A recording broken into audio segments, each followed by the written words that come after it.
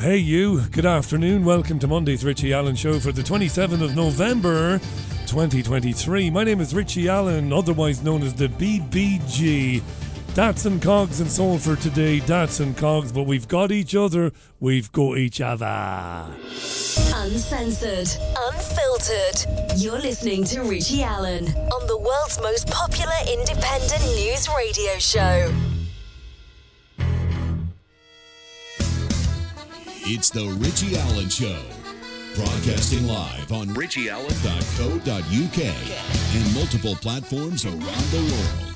And now, here's your host, Richie Allen. Now, this hour, I'll be joined, well, in fact, I recorded him earlier on. Ben Gilroy is a politician, a human rights campaigner, and a free speech absolutist. He is a lot of things. Caught up with Ben earlier on. We discussed the riot in Dublin last Thursday and the issues around that, so don't miss that. Ben Gilroy on the programme today.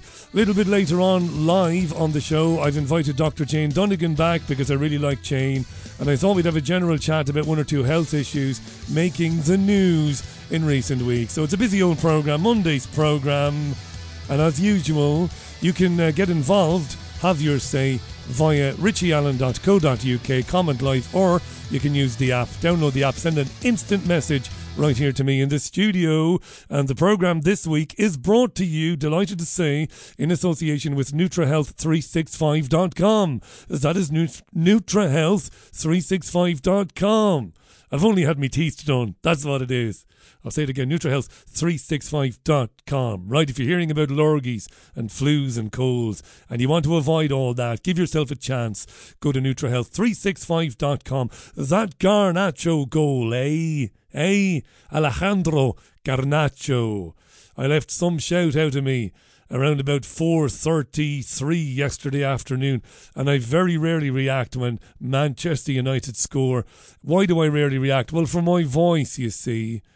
For my voice, to prevent hoarseness. I never, even at the games, I don't shout even when they score. I just applaud like in Egypt. Jazz hands. No, I don't do that. I applaud. But I enjoyed that. It was nice. Great goal. If you haven't seen it, you'll find it on social media somewhere. That was me yesterday. Anyway, what's happening? Immigration is in the news today. Will the government ever limit the numbers? No. No, Ted, they won't. They won't, Dougal. Of course they won't. Obviously not. It's not in the plan. Immigration. And some deal, the Telegraph reported that it saw a pact, a letter that indicated there was a pact when Richie Sunak wanted to be the Prime Minister last year, and he asked Suella Braverman for her support. And she said, yeah, if you raise the wage threshold, you know, if you raise the wage threshold for migrants, meaning that she wanted migrants only to be able to come here to work if they had a job that paid them over £40,000. And apparently Sunak said, yeah, go on, yeah, I'll give you that, yeah. And then he reneged on it. That's what they're saying anyway. It's all a puppet show. Immigration, mass immigration will not end. Tommy Robinson, eh? The Met Police pepper sprayed the bejesus out of him. I shouldn't laugh. But what a dipstick. I'm a journalist, cried Tommy. Literally cried because pepper spray was streaming out of his eyes, right? And it's no joke, I was pepper sprayed once, me. I was, yeah. No, I was never pepper sprayed. And by the way, I'm not endorsing the Met Police arresting people who haven't committed a crime, nor am I endorsing pepper spraying them, not even him. Just in case you're starting to get a bit triggered there. Historically, my listeners will know I've never had any time for that little git. Anyway, he was at the anti-Semitism march yesterday where 100,000 people turned up to say no to something that isn't happening. It's mad really, isn't it? Let's get 100,000 people on the streets to protest something that isn't happening. What have the Romans done for us? Well, apart from the road, sanitation, law and order, the aqueduct, public health, what have the Romans done for us? There's no anti-Semitism here. Anti-Semitism doesn't exist in the UK. The UK is a good place for British Jews. Don't say the Jews, because Jews are not a race. They're not. Ardent Jewish people will tell you that. There isn't endemic anti-Semitism in the UK, and there hasn't been a rise in anti-Semitism since the since the Israeli response to October 7th. And I watched this very closely, and I speak to Jewish people. There has not been a rise in anti-Semitism, which means real hatred of the Jews. And of course, Jews are not Semites anyway. But that's what it means. It means that, a proper ingrained hatred. But there's none of that. Are people, idiots occasionally shouting at Jewish people from time to time, in the wake of the climate that we're currently, observing? Yeah, maybe. But that isn't any indication that there is a rise in anti-Semitism. Jews do well, and good on them. God love them, eh? And Jews have nothing to do with what's going on in Gaza, the genocide there. That's got nothing to do with British Jews, or Irish Jews for that matter. And I know one or two Irish Jews as well. Main bastards, you see, you couldn't resist it, could you? That's a joke, by the way. Israel says that negotiations are still continuing over the hostage and prisoner releases expected today. So this is the fourth and final day of the current truce. Hamas want to extend it, and that's according to broadcasters both in the region and around the world. International efforts continue to extend this temporary ceasefire between Israel and Hamas. Israel's offering a day's pause in fighting for every 10 additional hostages released from Gaza. Right? I know. As part of the deal, 39 Israeli hostages in Gaza have gone home, have been released, with 117 Palestinians freed from Israeli jails. And the media is reporting, the legacy media, that lorry loads of humanitarian supplies did enter the Gaza Strip today, with food, fuel and medicines being distributed by aid organisations. Apparently 120,000 litres of fuel has gone in there. There was a press conference today held by the International Centre of Justice for Palestinians.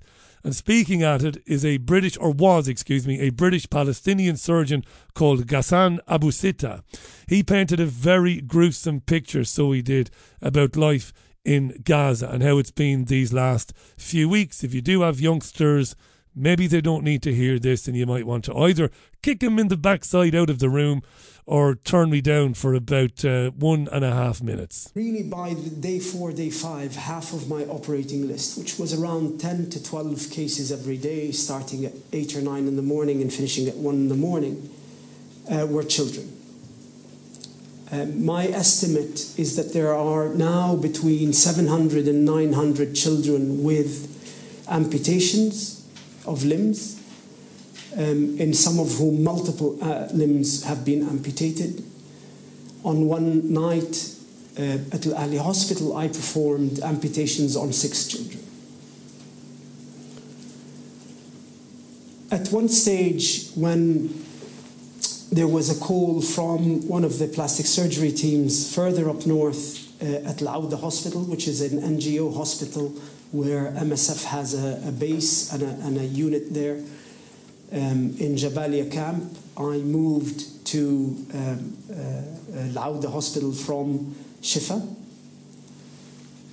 On the third day that I was there, and in front of me, I witnessed a phone call by the Israeli army to the medical director of the hospital. And he was informed that unless he evacuates the hospital within 2 hours, the hospital was going to be targeted. Of course, that was not going to be possible. First of all, the job of the hospital is only to leave once all of the population is left. And 2, that there were many patients that were too difficult to move.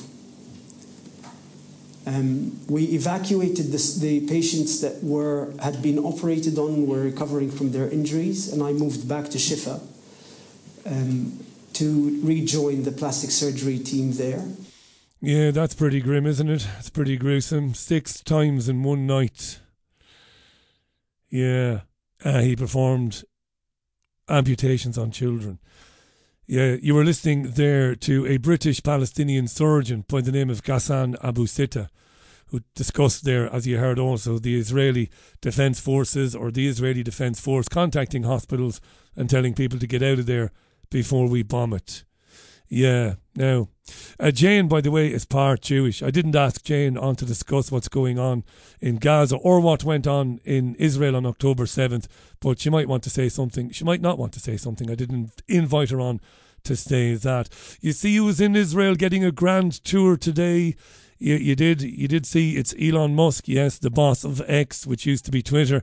He's been shown around southern Israel and the scene of the October 7th attack by the Prime Minister there, Benjamin Netanyahu. It's a big club and you ain't in it, said George Carlin.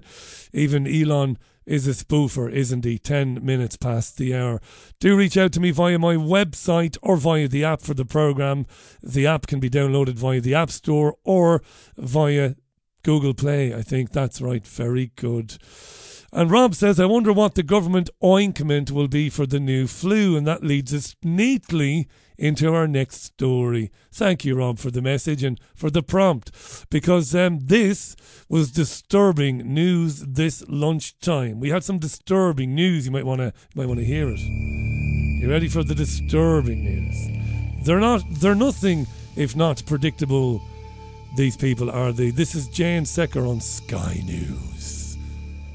Listen. Just hearing from the UK's Health Security Agency that the UK's first human case of the flu strain H1N2, which has been circulating in pigs, has been detected. So this is serious because it's moved... It's serious. Swine flu is in humans. Except we heard this before, didn't we, about 13 years ago? And it turned out to be a load of bollocks then. And they gave people a vaccine at the time called Pandemrix, and it made lots of people fall asleep spontaneously. You'll never believe it. It was great crack altogether. Swine flu is going to kill lots of people. Here's a vaccine. Swine flu did nothing, and the people who took the vaccine got narcolepsy. Sound familiar? Does it sound like something that's happened in the last 2 to 3 years? That's because it is. Let's hear more from Jane Secker at Sky News about the swine flu.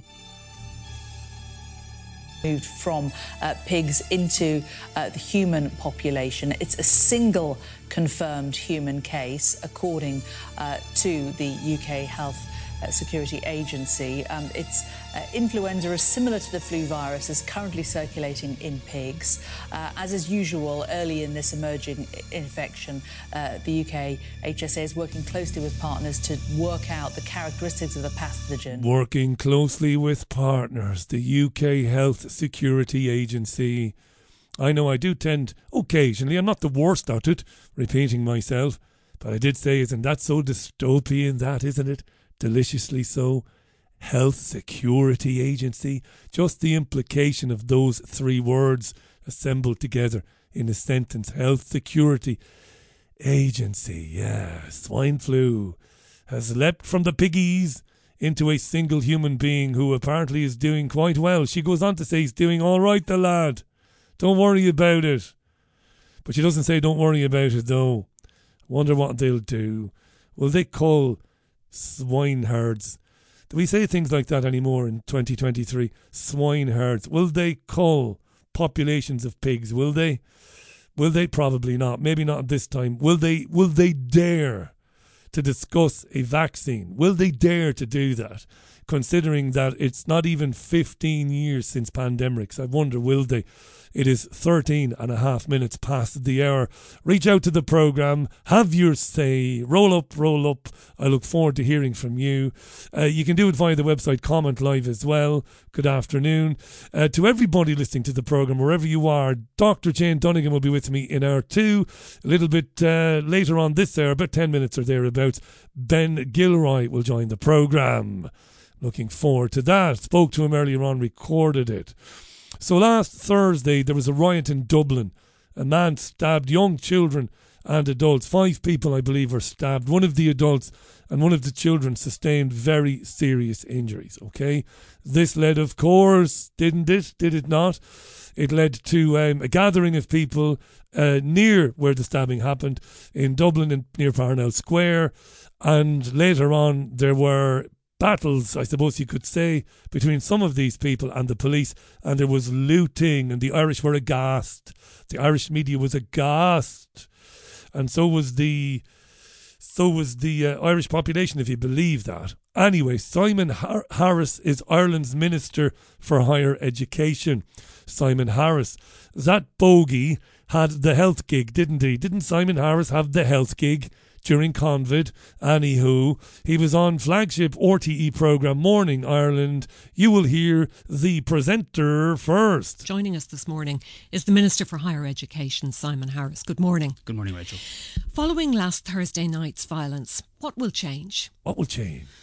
Well, I think quite a lot will need to, and I think it's right and proper after the real horror that people saw on the streets of Dublin last Thursday, that the Garda Commissioner will carry out a full review and report for the Minister for Justice in relation to this situation.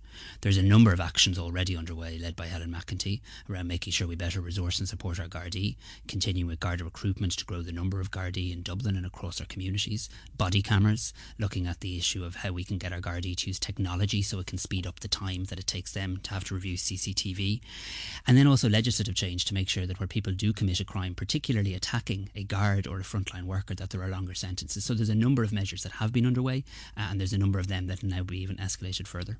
Do the Gardaí have the numbers to tackle these issues? Because despite promises, the strength of the force isn't growing. I mean, the latest figures from October, the Garda operational figures, show that there were 13,880 members of the force. The figure in the January report was 14,133. There's actually been a decline this year. Yeah. And I expect that there will be further people out of Templemore, further Gardaí coming out this year. There's another class due to go in December. But not at the rate you need. I think we will start to see Garda numbers growing again.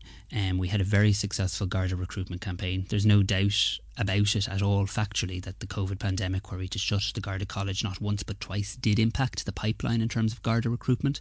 We're now back in terms of recruiting Gardaí, and for example, of the 227 Gardaí that came out of Templemore this year so far, 165 of them have been deployed to Dublin, where I think people will rightly see that they're needed right now. Now, just saying, Simon Harris, Minister for Higher Education, you've got a lot of young men in the country, newly arrived young men. Some of them speak with Eastern European accents. Some of them have got brown skin and they sound a bit Arabic, and they're young and they're lean and they're mean and they might be fighting machines, and maybe you could send some of them to Templemore to train to be Gardaí. Wouldn't that be very ironic? Wouldn't it? That's a conspiracy theory right there, Richie Allen. It's not one I necessarily subscribe to, by the way, but there are those, some of them pretty articulate people, who they're concerned about things like that happening, you know. It's interesting because what I notice around Salford, and some of these guys are lovely guys now, but I do notice this around Salford.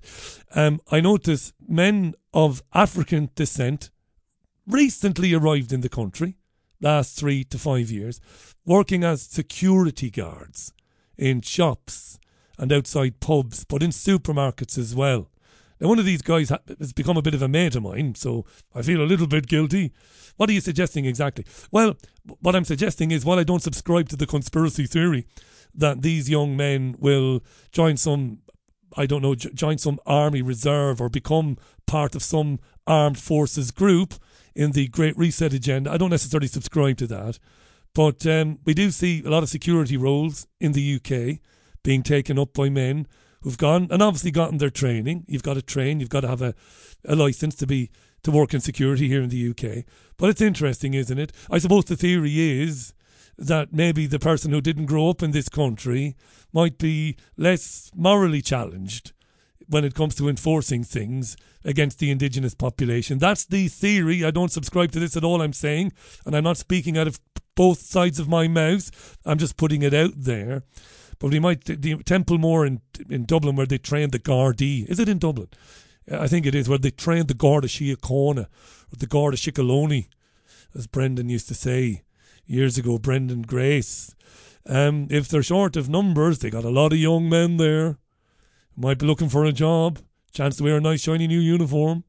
Anyway, this goes on. Simon Harris and Rachel from Good Morning Ireland, or Morning Ireland. Over the weekend, the Taoiseach spoke about one social media platform in particular, because again, social media is part of this story. He spoke about X, formerly Twitter, allowing the spread of, in his words, hate and bile. Do you agree with him? How do you spread hate and bile? Can anybody show me how to do that? I'd love to be able to do it, just so I can know how to do it. I'm not saying I will do it. But how do you spread hate and bile? How do you do that? I think it's impossible, isn't it, to spread hate and bile? What does it even mean? Nobody ever asks these questions, of course, except us here at the Richie Allen Show. I fully agree with them.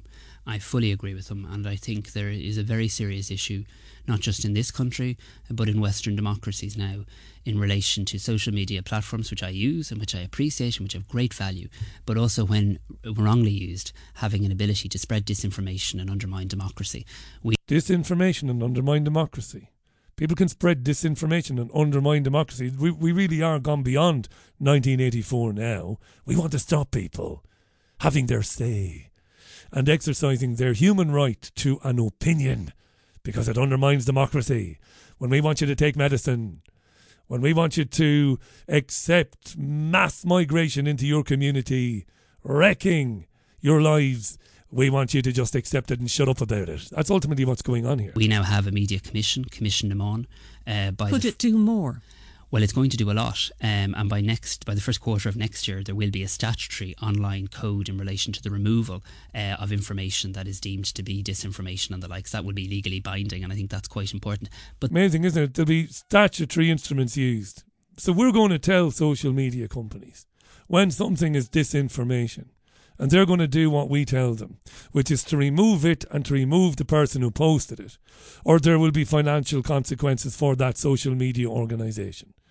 We are the government. What we tell you goes. When we say X is Y and you know that X is not Y, you shut up and take it, or there'll be consequences for you. Don't speak out about it. These are thugs, these people. I think Gerald Celente would have described them over the years as thugs, little thugs like Simon Harris. You know, saying that we get to tell you what's right and what isn't right, what's wrong. We get to tell you what's acceptable to say and what isn't acceptable to say. And we will basically punish the social media companies if they don't go along with what it is we tell them to do. But there's no need for any law or any commission for these companies to be called out when they don't step up to the plate. Some have been very responsive, and my understanding was there was quite a lot of engagement after the horrific incident on Parnell Square with the stabbing of children. Some are less responsive.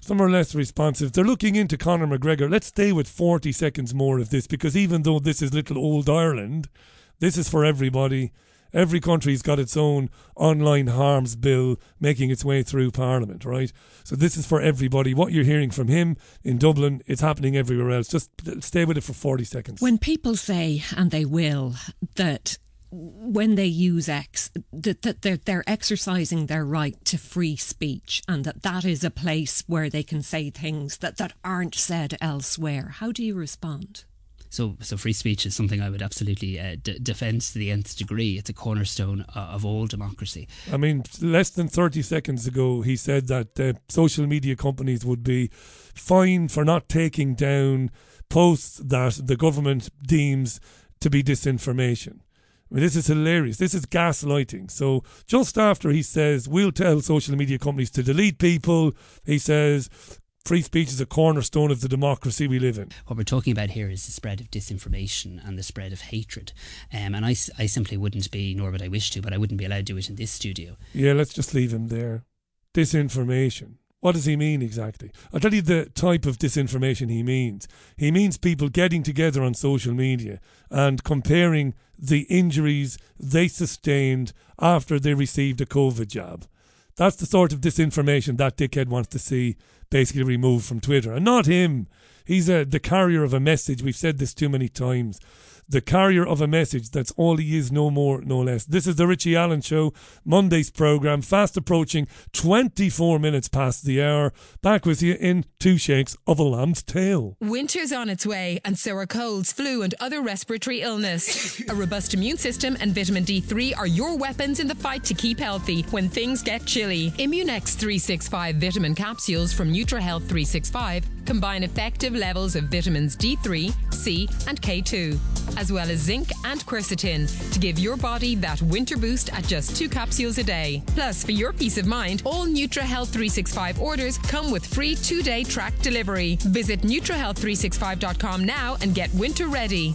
Welcome back. Hi to Mike in Hull. Mike says, undermines my democracy. Surely it's the people's democracy, not his to dictate. Dangerous times coming if we don't stand our ground. Richie, says Mike, all this hate speech bollocks is dangerous because hate these days is basically classed as anything. Is classed as disagreeing with anything the system dictates. Having an opinion is no longer allowed, says Mike. Thank you, Mike. And they framed it, it's not even... You'd have a bit of respect for them if it was clever. But it isn't even clever. If it was clever, you'd say, all right, you'd doff your cap and you'd say, well done, but this is nonsense. We should have the ability to take down somebody's post. If somebody theorizes about an illness, if somebody theorizes about an event, about a crime, if we say to social media the person's theory or their opinion is wrong, they should take it down because it might be harmful to others if they happen across it. This is rubbish. It doesn't stand up whichever way you look at it.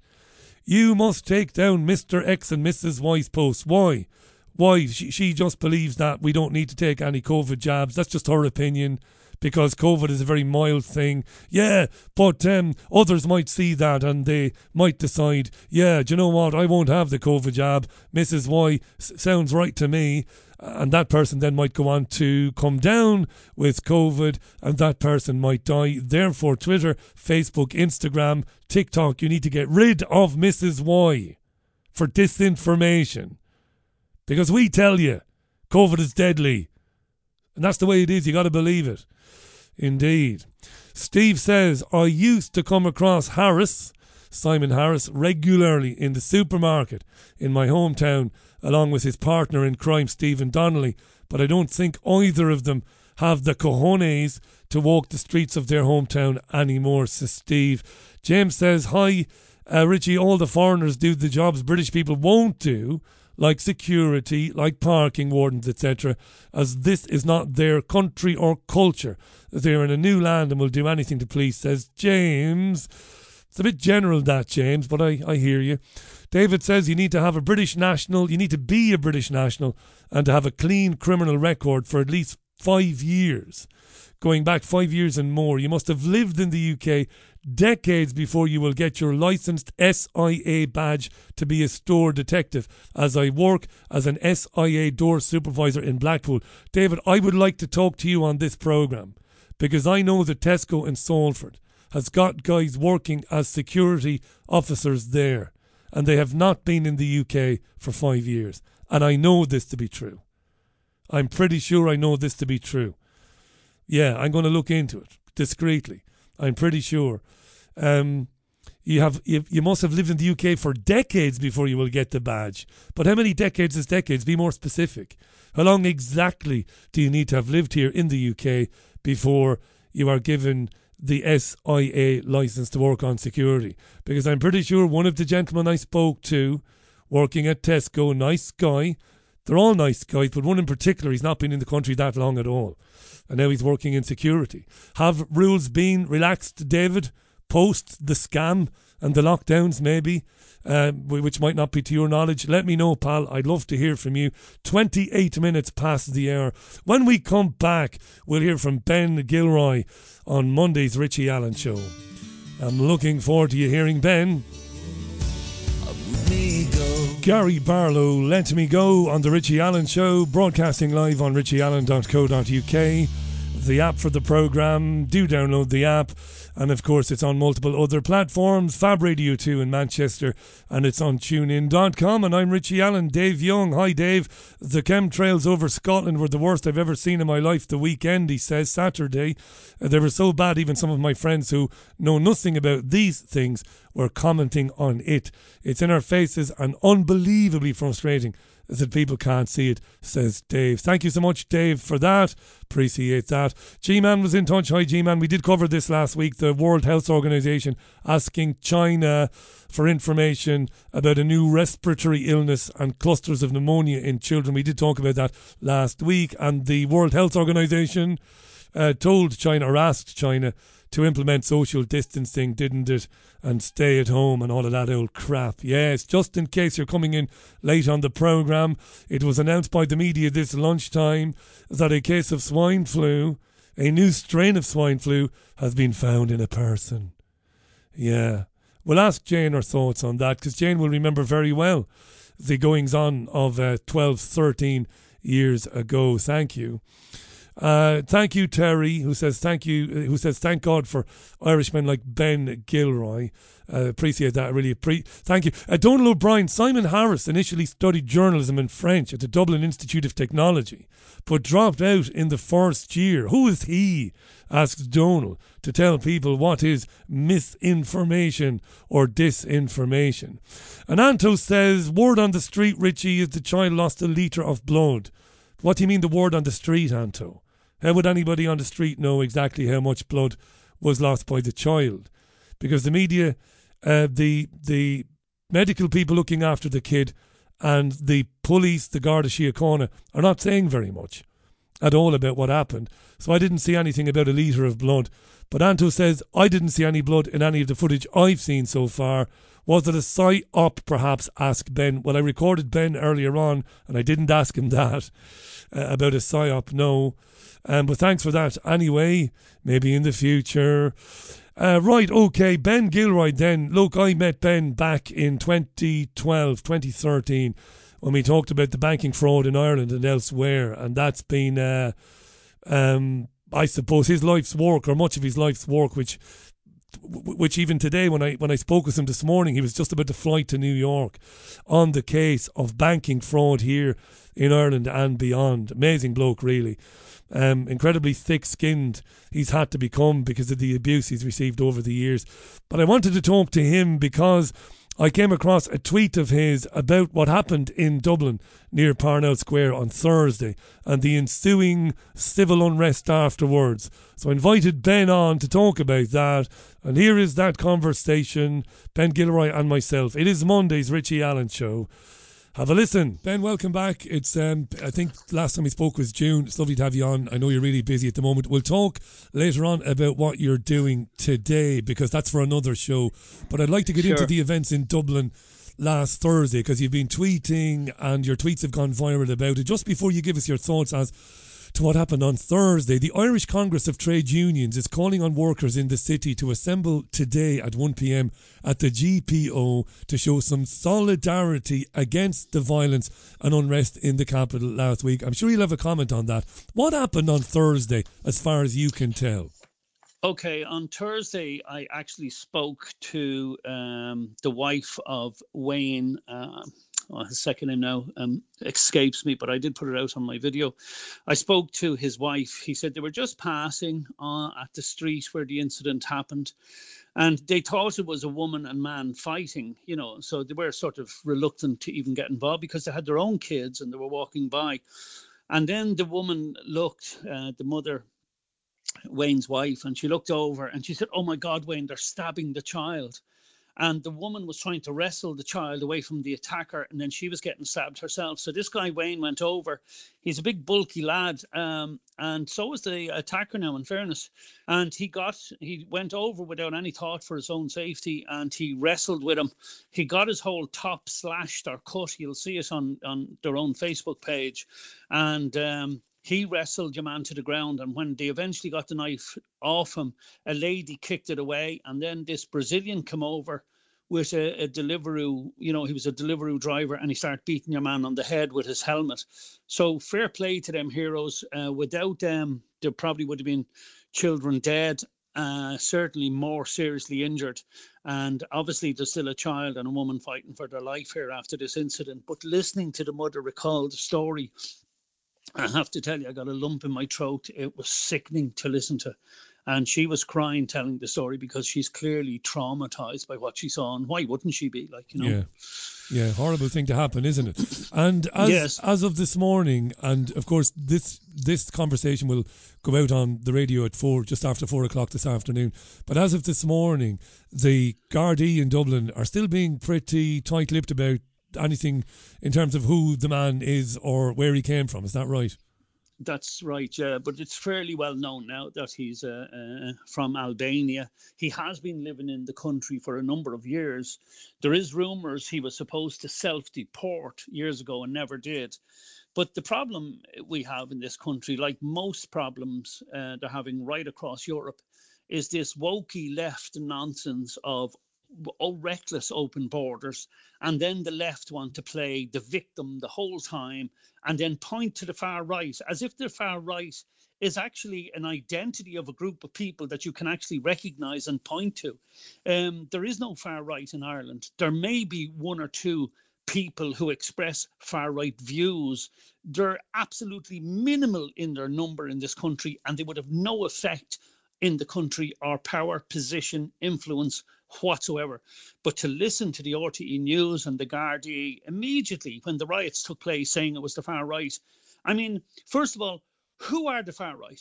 Identify the players. I know people sometimes from the absolute extreme left, radical left, point to me as far right. That's because anybody who doesn't align with their radical views are far right. There is no right, there is no medium, there is no centre politics with the extreme radical left, because there's either them and then everybody else is far right. So I keep saying, identify who the far right are, name them, and then show me in the video where you've seen them looting, because that just didn't happen. I know, look, Richie, I'm going to tell you, and I have to be very careful, because the radical left always, you know, pick every word I say, take it out of context, and then call me racist. So I just have to be careful what I'm going to say here. But I'm going to tell you, Richie, there were numerous non-Irish nationals looting in those shops. And I've seen several videos, and they're all for people to see all over the internet. Now, how do we know? Hang on, Ben. How do we know? Because the videos I've seen, most of these people were masked up and scarved up and seemed to be difficult to identify. There was a couple of Dublin people, and they were given out to black young fellas, and they were saying, you're looting these shops and you're only in our country a while, and you could see them with foreign accents answering back, and one fella says, I'll break your jaw, or something like that. So now look, I'm not saying there was no Dublin people, and I'm not saying there was no Irish looting too. There was. But unless somebody's going to tell me that all these black youths and everybody have joined the far right, that's the point I'm making, you know. So to say that it was the far right, identify the people, point them out, because they looked like Antifa to me. That's what most of them looked like, where they were well covered up their faces, and the hoodies and the back rucksacks that they carry, very typical of Antifa at any protest, at anywhere in the world when they go looting. Very typical their style. Most far right, by the way, what they term far right, are actually law-abiding citizens, and that's well documented, by the way. They have great respect for the law of the people that they call far right, such as myself. I'm no more far right. I think what they mean is right so far. Right so far, yeah. But if I asked you, if I asked you, Ben, to leave aside what happened on Thursday, if you were to attempt to define somebody with a far right perspective on geopolitics or domestic politics, what would that be? What would it look like, that far right view? Normally, before they start calling everybody far right, even concerned parents in the inner city, you know, because we're just concerned, before they start calling everybody far right normally meant someone who was a fascist, who was against freedom of speech, who would cancel culture, who would support Nazism, neo-Nazism. That's what far right is and always has been. And you're the opposite of that, because this is my opinion, because I've known you for years, because far from wanting to suppress speech, you're more than happy to engage publicly with those who see things differently than you. You're prepared to stand on a platform with them, but of course this never happens. Absolutely. This is like a problem, when Charlie Flanagan, people forget when Charlie Flanagan wanted to introduce this hate speech law and the curbing of free speech, and Facebook were during lockdown were cancelling people and of cancel culture. I was protesting outside Facebook. I mightn't have agreed with everything somebody said, But do I go around shouting for somebody to be cancelled because I don't agree? I don't shout for the far left and the radical left not to have airwaves. Unfortunately, they've infiltrated all the press and the media, not only in this country, but in your country, in the UK as well. I don't mean your country, Richie, but where you're living now. I know what you mean, yeah. And for whatever reason, the radical left have overtaken the media. And I was listening to a barrister here in Ireland one time, and he was saying that, how do we know they're the far right? How do we know what their views are? How do we know what they stand for? The reason none of us know is because the media cancelled them. They cancelled them the whole time. Yeah, they won't include them, yeah. Yeah, and he says, I've often heard in media circles saying that these people are too far right to have on. But he said, I've never heard once where they're saying these guys are too radical left to have on.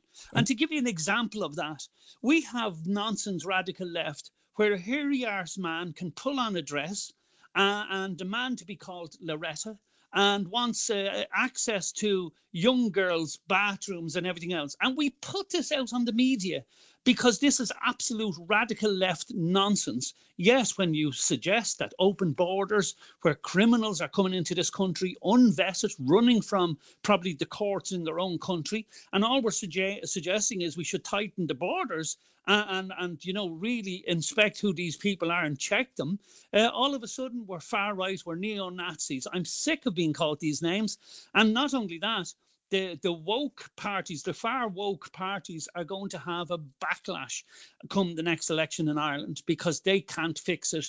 Because I see the likes of Sinn Féin and everybody else saying that we have a housing problem, but still promoting this reckless open border policy where there's thousands upon thousands of unvetted men coming into the country and they're being housed and put up in offices and everywhere else while there's a housing crisis that we have not seen before. And can I just say before my listeners scream at me to shout at you, even though this is a recorded chat, they'll be saying, well, is there any evidence that Ben Gilroy ever gave a shite about homeless people in the past? There's loads of evidence. And I say this, there's loads of evidence, just go look for it.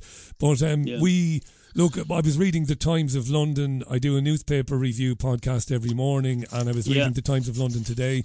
In some local authorities in this country, they're offering tents to homeless people because facilities that were previously reserved for homeless people are now being used to house migrants, many of them young men of, fairly able-bodied young men. Military fighting age, let's be honest. Well, you can say that, right? But can I ask you this, right?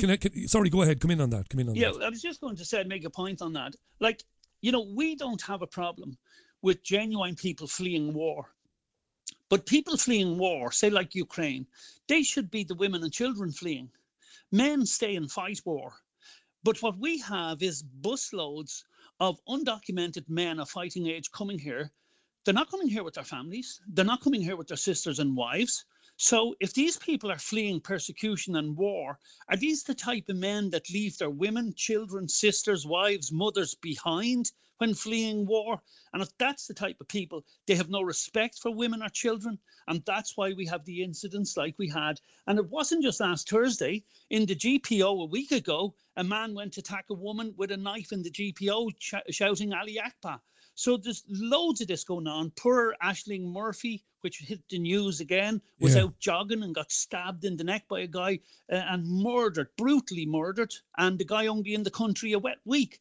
This is what the problem is. And this is the problem created by the wokey far left brigade of this country. So it's your contention that they need to be put to the political dustbin. And it's your contention that the majority of people who come out to protest are obviously law-abiding people, but somehow there's an infiltration. Because I've seen this over the years. I used to cover the many years ago. I used to cover the G7 meetings and these big financial meetings with the richest countries in the world, and a lot of lefties would come out to protest, like lots of lefties. Fair enough, I've no problem with that whatsoever. But something would always kick off. Somebody would always throw something from a roof somewhere, and it would paint the protesters. We used to call them the provocateur. That's right, agent provocateurs. That's right. And if I was of the left movement, the radical left, I would be looking at the rise of what they call the far right, but it's not far right. What it is this anti-woke, open border, man is a woman, gender nonsense. All of it's nonsense. All of it's a lie, and it's dangerous to children. And what I would be doing if I was one of these radical lefties, I would be saying, look, the next protest they have, we'll get our people in there and we'll loot, throw stones, throw bottles, attack the police, and the far right will get the blame for us. Because the far right are unidentified. Like, why don't the police in Ireland attack the head office of the far right? Oh, Yeah. because there isn't one. Yeah. Why don't they attack their websites and groups? Because there isn't one. There is no far right in Ireland. I mean, somebody even said to me that I was at a white supremacist talk in Dublin where 7,000 people show up.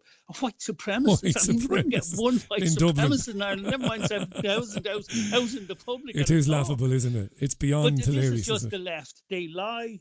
You cannot trust them, and their open border policy now is really made Dublin a very dangerous place. I was speaking to one fairly tough lad from Dublin, and he said to me he wouldn't go out in Dublin now unless he was carrying a gun. So it's a dangerous place. Ben Gilroy's our guest. We've got Ben for another few minutes on the gender. Just on while you were saying you were reading your papers this morning, Richie. Yeah. Sorry to cut across. No, I was go just ahead. looking at the Guardian from the UK this morning, The Guardian, and it says Labour would cut net migration to 200,000 a year, says Shadow Minister, right? And he says Darren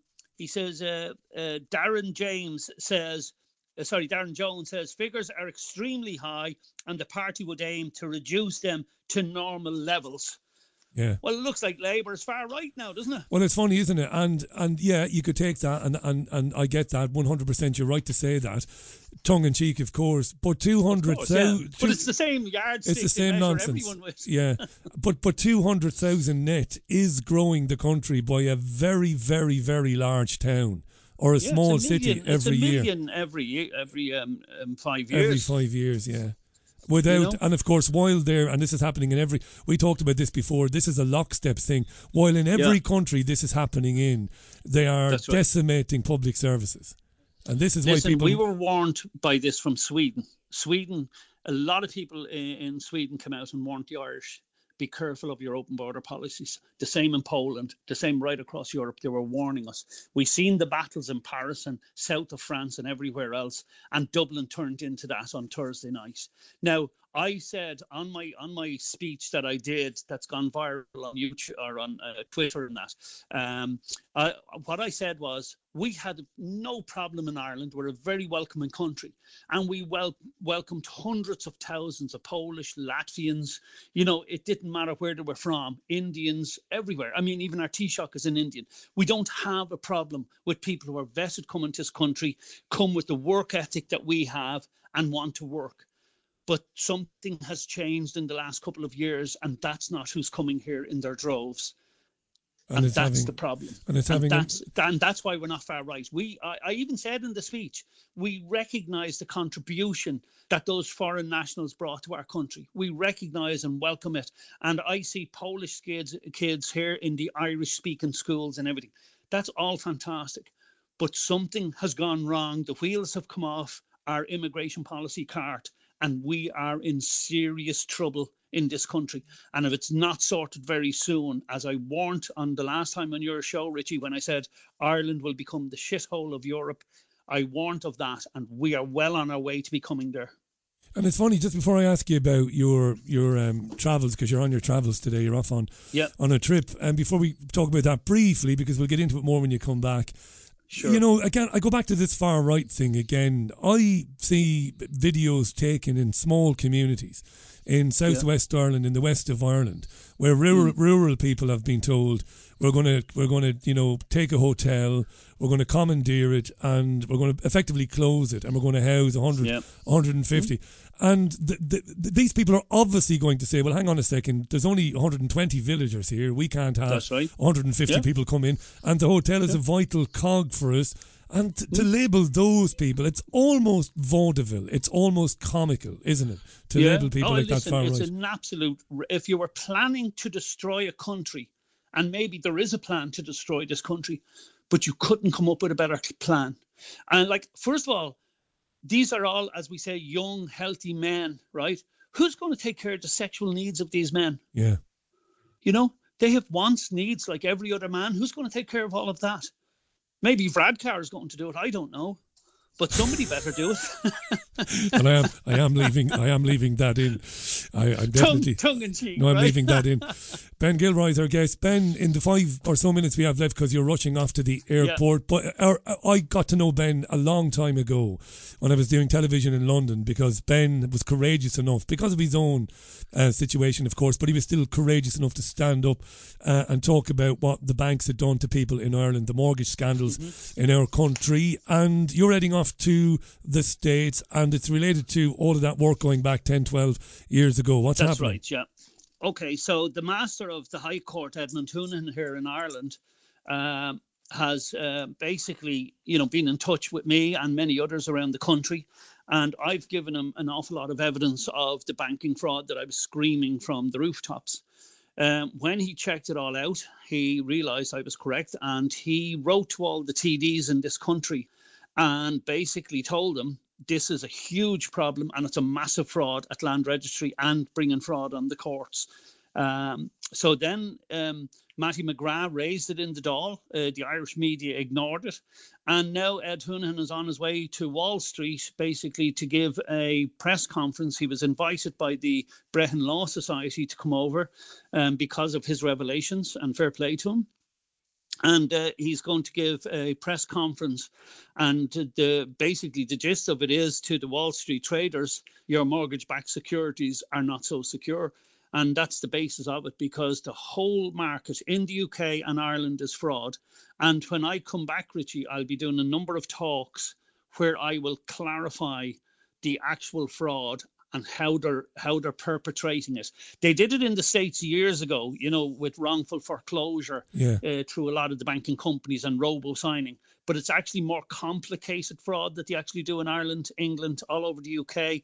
And so the talk will be about, if you've lost your property in the last 10 or 15 years, that there is a very high percentage chance it was taken off you on fraud. Amazing. And then it'll be to show the law and how you can get your properties back or get compensation. And can you just confirm that? Amazing, how you could get your property back and compensation. And can you just confirm something for our listeners? Can I give this to you in the basic ABCs? So what you told me 12, 13 years ago when we first spoke was that when banks gave mortgages to people, the banks from the get-go were, the scam was they were eventually going to try and dispossess you of that house.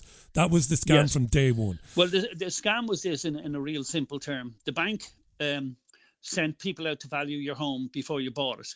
If somebody came in with the proper valuation, they didn't use them. So they made sure the valuations were way overpriced. The reason they did that is they were selling the mortgages for the value of the property within weeks of taking out the mortgage. So they were getting these huge monies themselves. Then they remained at Land Registry pretending they owned the mortgage, because the bondholders who actually owned the mortgage couldn't enforce them.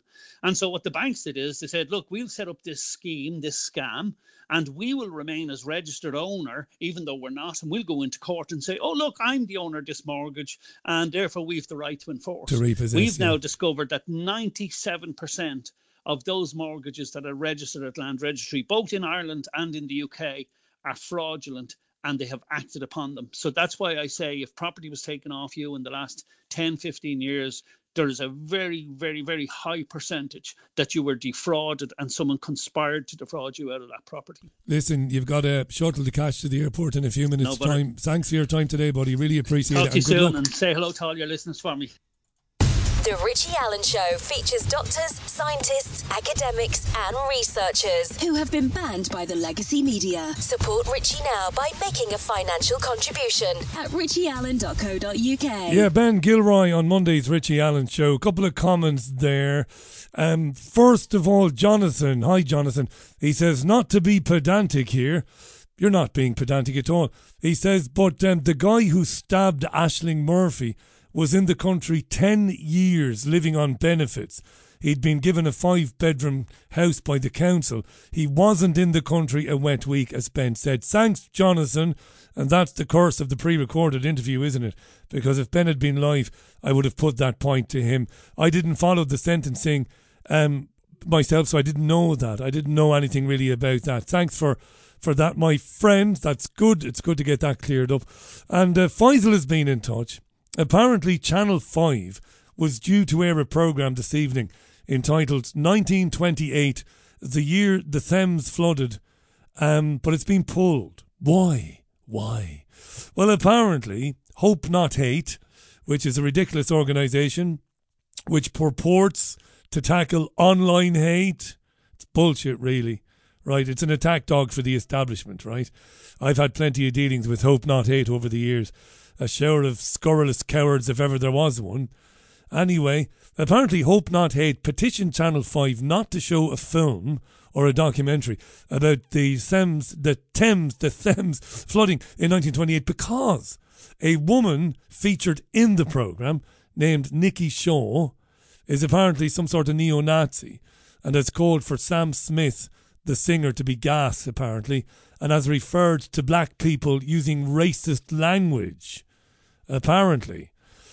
So the Channel 5 TV show about the 1928 London floods will not go ahead because somebody featured in it, and it doesn't say how much she's been featured in it. Is she just somebody, who knows a little bit about flooding or whatever? But they managed to have the show dropped, even though the show on Channel 5 has got nothing to do with politics whatsoever. That's an interesting one, really. But she doesn't look, I'll be honest with you, Faisal, she looks like a bit of an idiot, really. I'm not saying that justifies Channel 5 pulling the programme, but if she's going around using that sort of language, she's obviously an idiot, really, isn't she? Absolutely. And Noel reckons the attacker in Dublin last Thursday was Algerian, not Albanian, according to Noel. Noel says. But we don't know, do we? Really. People are guessing, but we don't know. Thank you for all of these messages. Lots of comments coming in. And Davey, hello Davey, he says, Richie, the illegals, are just awaiting their text message. I don't know what that means, but thank you. Forget far right, Ben is not far long, says the sarcastic window cleaner. Ardle says, hearing how dangerous Dublin is, I read an article today saying Ireland is the third safest place in the world. That's from Ardle, yeah. Hello to Ian, who's asked me to get somebody back on the programme. Yeah, we might do that, Ian, thank you. Mark says, where's the condemnation of the man who committed this terrible crime on the people of Ireland? Not a word from these dipsticks. Now, Mark, that's a little bit melodramatic. If you want to talk about a man who's committed a terrible crime against the people of Ireland, you might talk about Ireland's prime ministers, the Taoiseach today, the previous Taoiseach, the Taoiseach before him. You could talk about that. But this guy who committed this crime on Thursday, it's an awful crime, obviously, but he hasn't committed it against the people of Ireland. That's taking it a bit far now, in my opinion.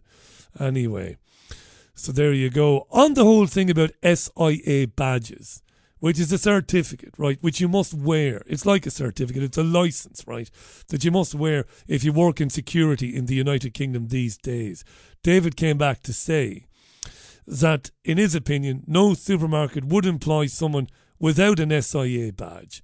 It must be visible on the arm or lanyard. Store security is more strict than those who work on the doors of pubs. You've got to give 5 years of job references, names and addresses, and they vet all of these.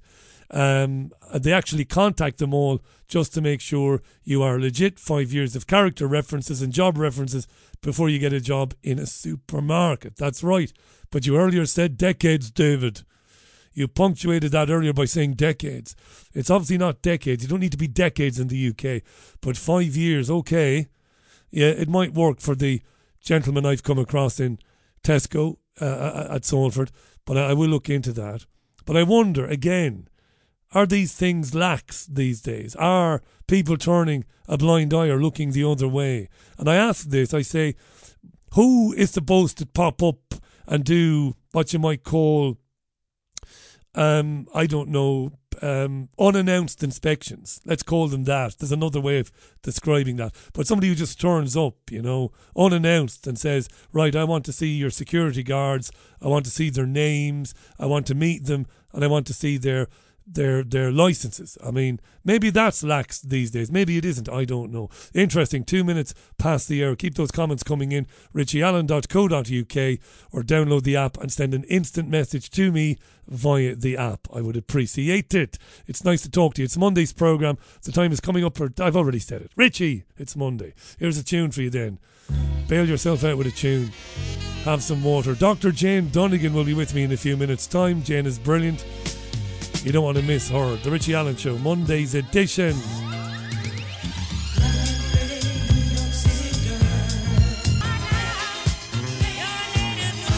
Music from Odyssey, that's a native New Yorker on the Richie Allen Show, 5.5 minutes past the hour of 5 o'clock.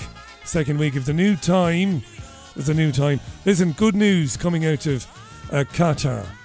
The Qatar authorities, and they've been brokering this deal between Israel and Hamas, have said that Israel and Hamas have agreed to a 2-day extension to the current truce, which has seen hostages freed and Palestinian prisoners released. I mentioned earlier on in the programme that the Israeli government had said, look, we will give an additional day's pause for every 10 hostages released from Gaza. So that's some pretty decent news, I suppose. If it means the bombs, stop dropping for a bit. It's good news, isn't it?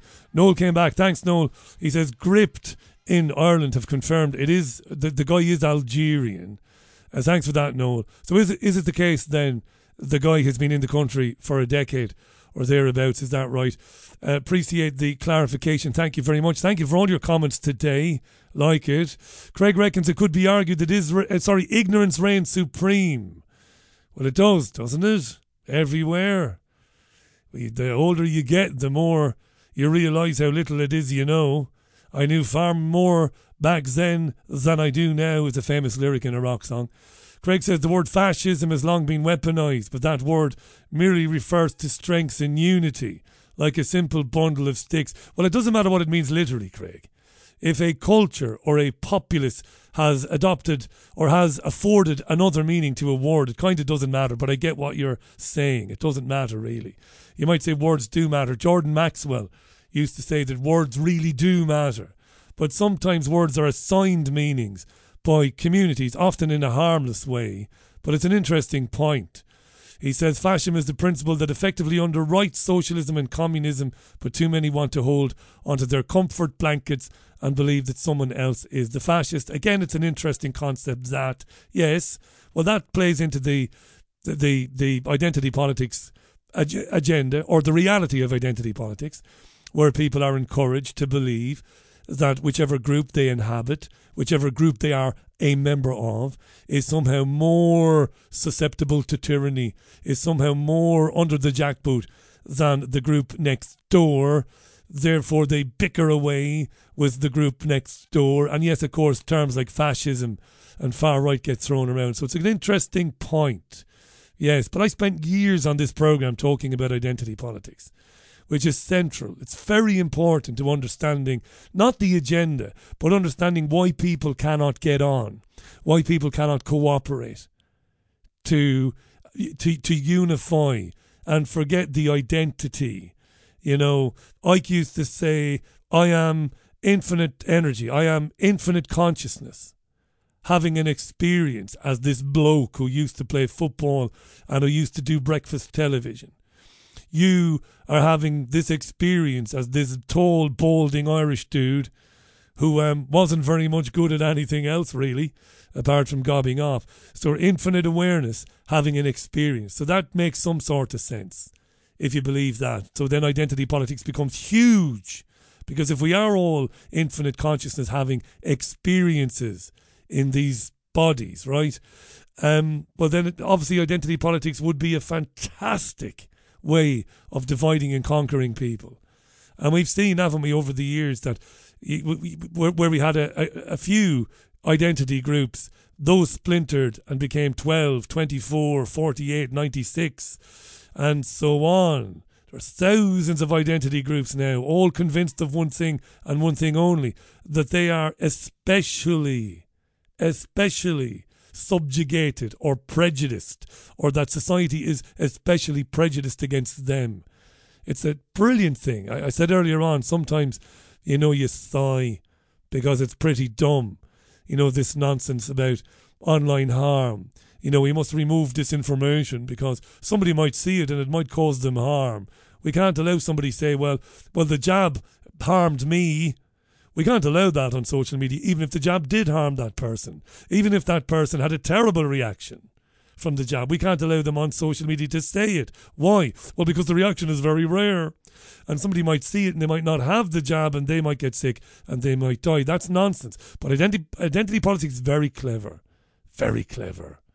What do I identify as? Nothing really. Just a bloke. Does a radio show. But I don't identify as part of any special group. It's 10 minutes, so it is past the hour. Keep these comments coming in. Jane Dunnigan is standing by. Jan says, Richie, I don't know if you got the Julia Hartley-Brewer interview with Chris Williamson. I did. Williamson is a former Labour MP. Derby, isn't that right? And about a year or so ago, he reached out to talk to me on this programme, but he had a very short memory, did Chris Williamson, because quite a long time ago, prior to that, he'd been invited on, but declined, and said some unkind things about the programme. So I reminded him of that when he tried to come on with me. I'm like, but aren't you the guy that... And then he went silent. But I've nothing against him now, at all. But I did catch the Julia Hartley-Brewer interview with him. And but what did he expect from Julia Hartley-Brewer, Jan? I mean, I agree with you. Brewer was disgraceful in her conduct during the interview. But what could you expect from Julia Hartley-Brewer, you know? Other than that sort of carry on. But thank you for your message. Keep them coming in. richieallen.co.uk or the app for the programme. There is an app for the programme. Jane is standing by. While I get Jane on, I'll do something slightly unusual. I'm going to take another tune, and while I play the tune, before I do that, by the way, the programme this week is sponsored by NutriHealth365.com. We're glad of the relationship. NutriHealth365.com. Winter's on its way, and so are colds, flu, and other respiratory illness. A robust immune system and vitamin D3 are your weapons in the fight to keep healthy when things get chilly. Immunex 365 vitamin capsules from NutriHealth 365 combine effective levels of vitamins D3, C, and K2, as well as zinc and quercetin to give your body that winter boost at just 2 capsules a day. Plus, for your peace of mind, all NutriHealth 365 orders come with free 2-day track delivery. Visit NutriHealth365.com now and get winter ready.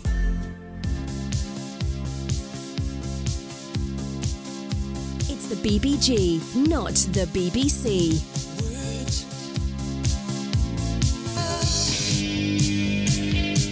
That is F.R. David in words. My record collection stops at 1990. That's the excuse. I'm sticking to it. It's coming up for 14 and a half minutes past the hour. My guest this hour is a great friend of the programmes. We have enormous admiration for her. She is a GP who's been through the mill, really, with the General Medical Council. We talked about all of that last time Jane was on. She's a homeopathic, a naturopathic practitioner. I reckon you check her out. I reckon you should check her out at jane-dunnigan.co.uk. I've invited Jane on today to talk about one or two news stories which are of interest to us and people with children. So let's welcome her back to the show. Hello, Jane. How are you? Welcome back. Oh, hello, Richie, and lovely to be talking to you again. You're a lady. Tell us this. You're not in the UK, because I sent you a text message this morning and you told me you were hours behind me and my heart sank, because I do this every now and then. No, I am in the UK. I am in the UK. It was a bit of a dog tale story, so I didn't continue it any longer. Brilliant. I thought you were in Central Time in America, in Texas or something. I thought I'd gotten out of bed. Great. Yeah, I'd love to be in Texas. It wouldn't be so drizzly. I've just had friends from Texas over here, actually. Oh, have you? Lovely stuff. Yeah. How did they find it? They must be freezing, because it is freezing. Well, in my house, where the maximum temperature is about 15 degrees, because that's how I like it. Yes, they found it a bit cold. I had to explain that you need to put on an extra woolly, and I supplied some. You're a woman after my own heart. Yeah, I don't like it too warm either. Listen, I didn't ask you to speak about this, but I would feel rude if I didn't, because you have Irish and Jewish heritage, of course. I've spoken quite a bit about Gaza, October the 7th on the programme. I've had every side on. I've had journalists on who would be very pro-Israeli, pro-Zionism, and I've had people who wouldn't be. Is there anything you want to say about what's been happening? I know there was a big anti-Semitism or anti-Semitism march in London yesterday. I take the editorial position because I know quite a lot of Jewish people. I don't believe there's any existential threat to Jewish people, and I don't believe that the UK is particularly anti-Semitic. But who the hell am I to say that? You have skin in the game, as it were. Anything you want to say on that? Well, not really. It's very complicated, and people are throwing around a lot of words, like big words like indigenous and ethnic cleansing and genocide. And words are very powerful, and just picking something up from what you read in the newspaper doesn't really help when you don't see things in context. And the context started about 150 years ago, and we can't always live in the past. But if we cling to the past, which you know about and I know about, being Irish, it doesn't help you to. You have to understand the past to see how you got into the present. But sometimes you have to just get on with what you've got now. So it's very difficult. And as I said, words are very important, and it's very easy to jump on a bandwagon. And it is very difficult because it's a complex situation. And for better or for worse, and for many people it's better and for many people it's worse, the state of Israel does actually exist now. And I sometimes find it a bit strange how people look at least 500,000 people who've been killed in the Ukraine war, and they don't sort of worry. And then if you're talking about Arabs, at least 150,000 people in Yemen civilians have been killed, so far as I understand, by Saudi Arabia bombing them.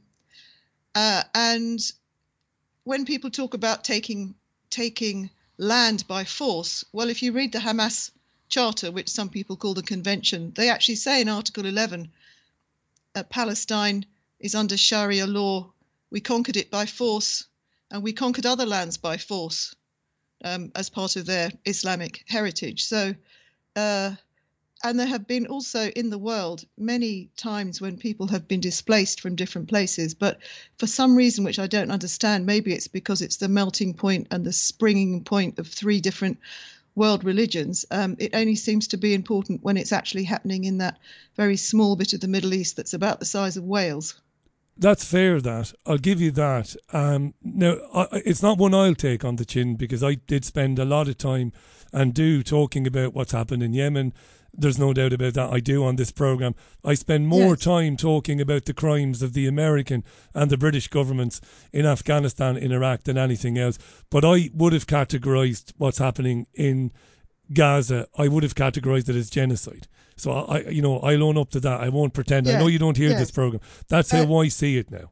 Personally. Yes, and also when we have this whole situation, we have perfidious Albion, which is the British, who've been there a lot. I mean, when you look at the machinations back at the beginning of the end of the 19th and the early 20th century, when the Ottoman Empire was going to crumble and was crumbling at the end of the Second World War, I mean, they made lots of those boundaries. I always think sitting around with a gin and tonic and a ruler saying, oh, well, you can have this bit, and the Italians can have this bit, and the French can have this bit. And certainly part of the enthusiasm for a homeland in what became the Palestinian Mandate was to get the French influence out of Syria, because that area was actually southern Syria. And so they wanted to get the French out. And actually, Jews that were there helped them quite a lot to do that. And then once they'd done that, they did their perfidious bit, which is the Cairo office, which had been very busy trying to make a pan-Arabic state from the Indian Ocean to the Mediterranean with, of course, British influence. Then moved over to Palestine because their Cairo office closed. And to give the British government the benefit of the doubt, the Cairo office actually started acting completely independently to overrule everything they decided. And once, as I said, the French were mostly gone, then the British reneged, certainly helped by their Cairo office now in Palestine. And then the only reason the state happened at all was because the Soviets intervened. And they were doing it because they wanted to biff the British out. And so it having been a capital offence or off to a gulag for about 30 years beforehand, to be a Zionist, they suddenly flipped over for about 3 years. And they actually supplied Israel with lots of weapons. And then once the British were gone, they flipped back again. So one of the things I do think about everybody who lives in that area, which is Arabs and Jews and Christians and Druze and Bedouins and who else? Many other people, is that they are certainly being played. And have been forever. Yeah. Yes. And there's none of that context on Talk TV. There's none of it on when you read The Guardian. There isn't. There's very little mention of the pogroms of the 17th, 18th and 19th centuries. No mention of it all. Jews massacred in Eastern Europe. Of course, there's never any context. Good stuff, Jane. The other thing is, someone was actually telling me the other day that, in fact, the only reason that Iraq had any Jews was because they were the ones... They were interlopers from Spain and Portugal when they got chucked out in 1492. And of course, there were Jews in Iraq since 500 years before the Common Era. And they were actually pushed aside by part of the conquering armies by force of Islam after the 7th century.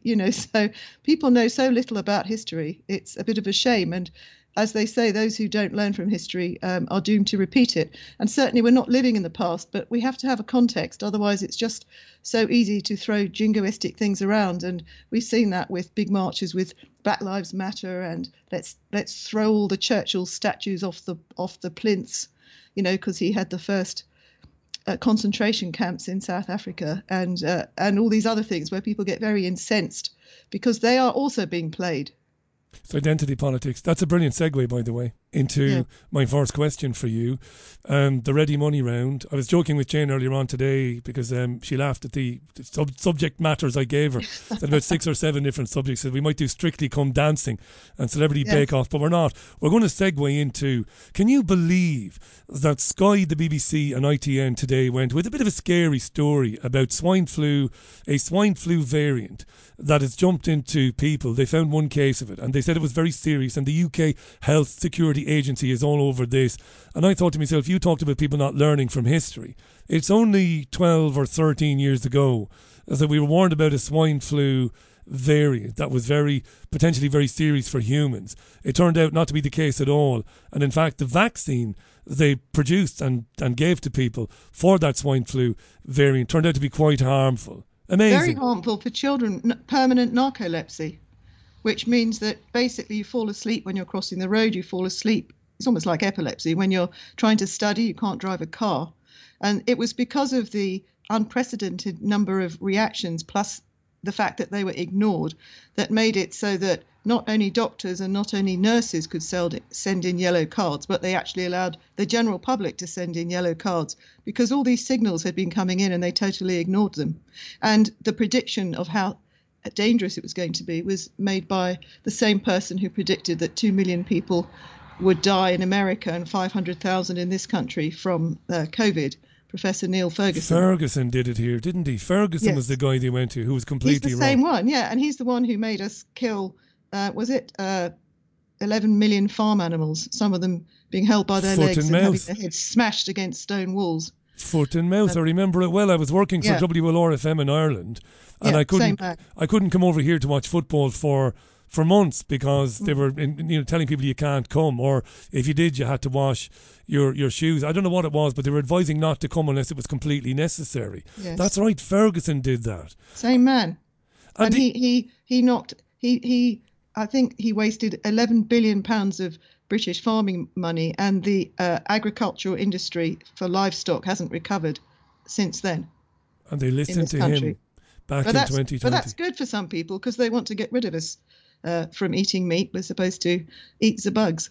Do you think they'll succeed, Jane? Because it's all the rage on... I know you're too clever, I'm not patronising you. I know you're too bright to be listening to Sky News and the BBC. I know you're not that stupid. Well, right? I don't actually have a TV. You don't even have a TV? That's right. You've told me that before. You don't have a telly, right? Yeah. So I watch it for the purposes of doing the monologues to try and take it apart. It's my job, right? But yeah, they're really, really pushing now COP28, which is on Thursday, and they are pushing alternatives to meat and rationing. I mean, they really are. I mean, people are actually mentioning the idea that, well, people would be encouraged to limit their meat intake. Do you connect those things? Like when you look back, foot and mouth, and what they did culling all of those animals. Am I gone completely off the conspiratorial diving board if I think there might be some connection going back to that? Planting ideas in people's minds? you start wondering when it's the same person who gave the predictions that made all these things happen, and that they're also funded by, who is it who helps fund Imperial College? Can I remember? Yeah. Oh, yes. Recently the divorced. Gates Foundation. The Gates family, yeah. Jane Dunnigan is our guest. We might come back to that, the climate change thing. I don't have a hard heart. You know that Irish people don't really have. We pretend we have. You know, we can try and look like we're hard-hearted. I don't. Unless it's our family. Unless it's our family, that's right. Yes. We daggers for our family, but we give everybody else a pass. That's true enough, Jane. But the reason I ask this is because if they push this swine flu variant, excuse me, and if they bring out a vaccine for it, if people 12 years on from narcolepsy, if they take it, I'll have no sympathy, Jane. I'll have no sympathy personally. At the beginning of COVID, I saw what was happening. I've been looking at vaccination since 1994. I saw them try to do it with COVID. I saw them try to do it with MERS and SARS and Zika. So it was just like a playlist, and this time it worked.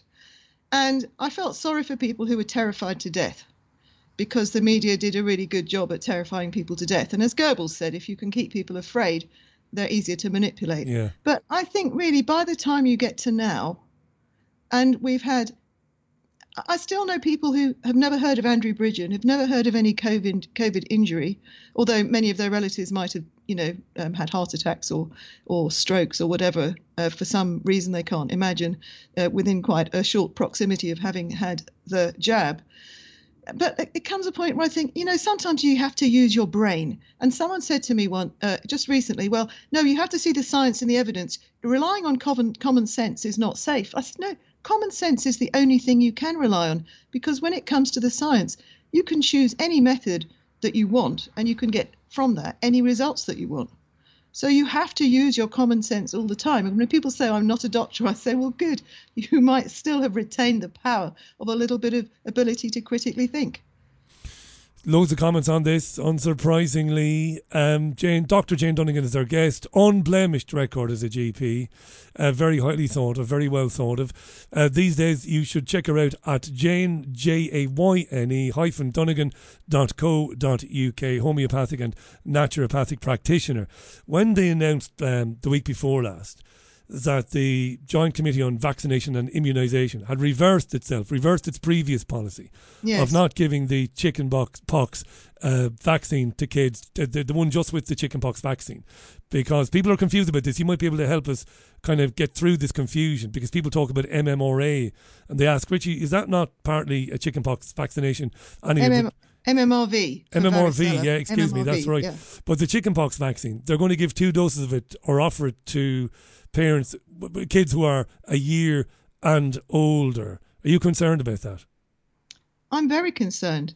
And I know that surprisingly, because the Joint Committee on Vaccination and Immunisation, the JCVI, they love vaccines.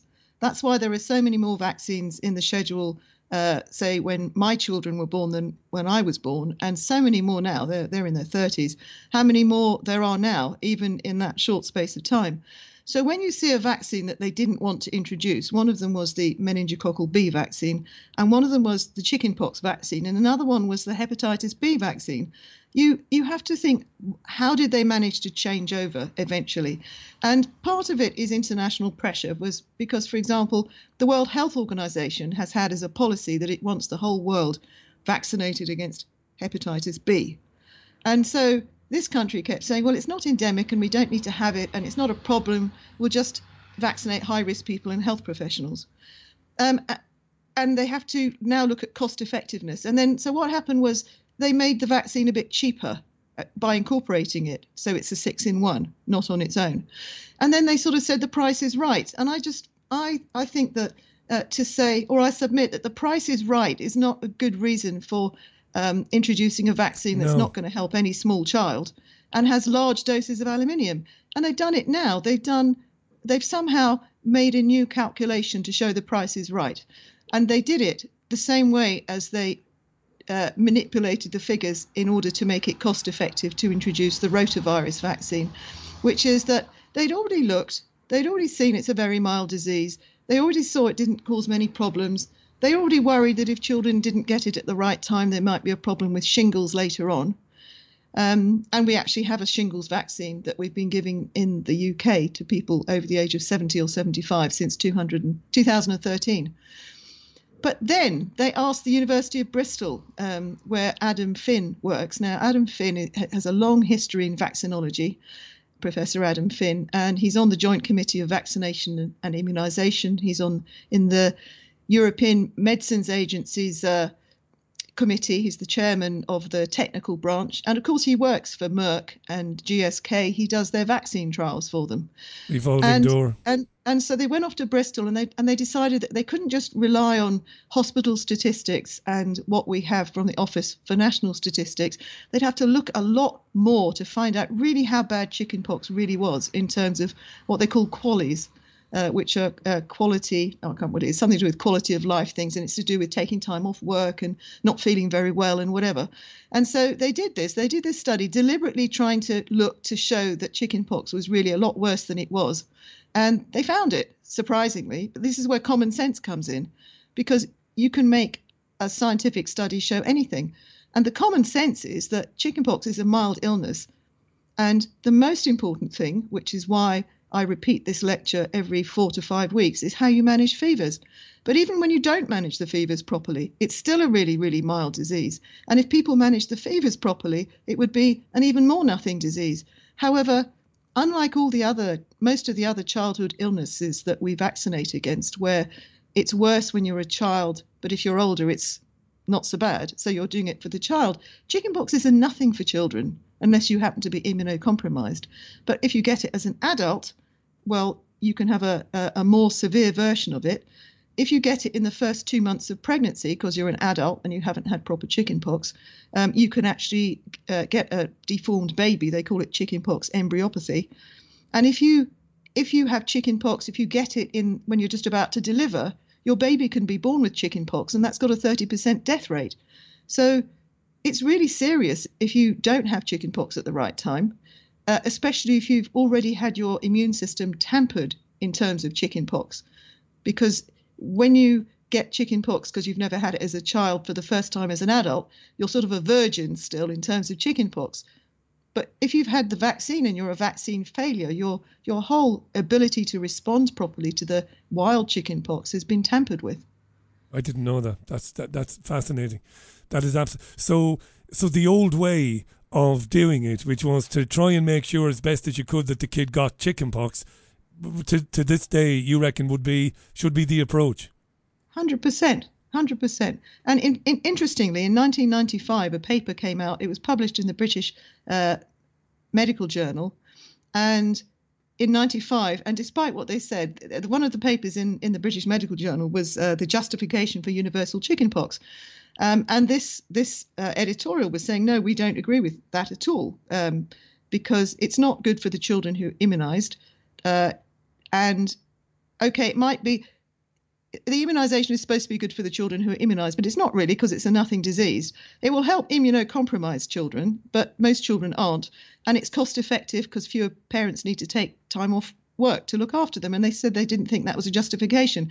And what they said, interestingly, because we've just been through COVID, is that they said that in order to justify it, you'd have to be doing it for the benefit of your immunocompromised classmates. God. You would have to ask parents to authorise immunisation of their children, not for the benefit of their children, but for the benefit of their less fortunate classmates, which would risk an increased risk of worse primary chickenpox as adults. And they called it compulsory altruism. Now, do you know about altruism that we've just had in the last 3 years? No, not really. Doing stuff not for yourself, but for everybody else, so Granny won't die. They told that to kids, Compulsory altruism. And they said, as we don't compel adults to serve as kidney or even blood donors, it seems unfair to require children to be such splendid Samaritans. And it also contradicts the best interest of the child standard.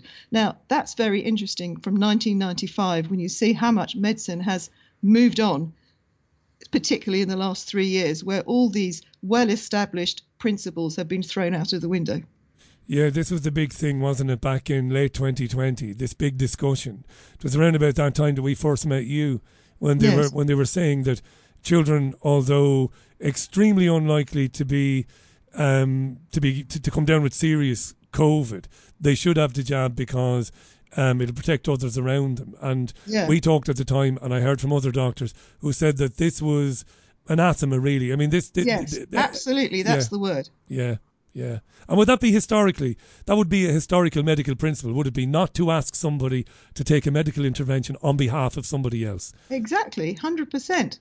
And as they even pointed out, we don't compel adults to serve as kidney or even blood donors. Well, we certainly don't compel them to be blood donors, although now you have to opt out because you are automatically a kidney donor or organ donor unless you actually go online and opt out. And they're offering the HPV vaccine in this country and in Ireland to kids, to preteen kids, boys as well. And I've really looked into this over the years.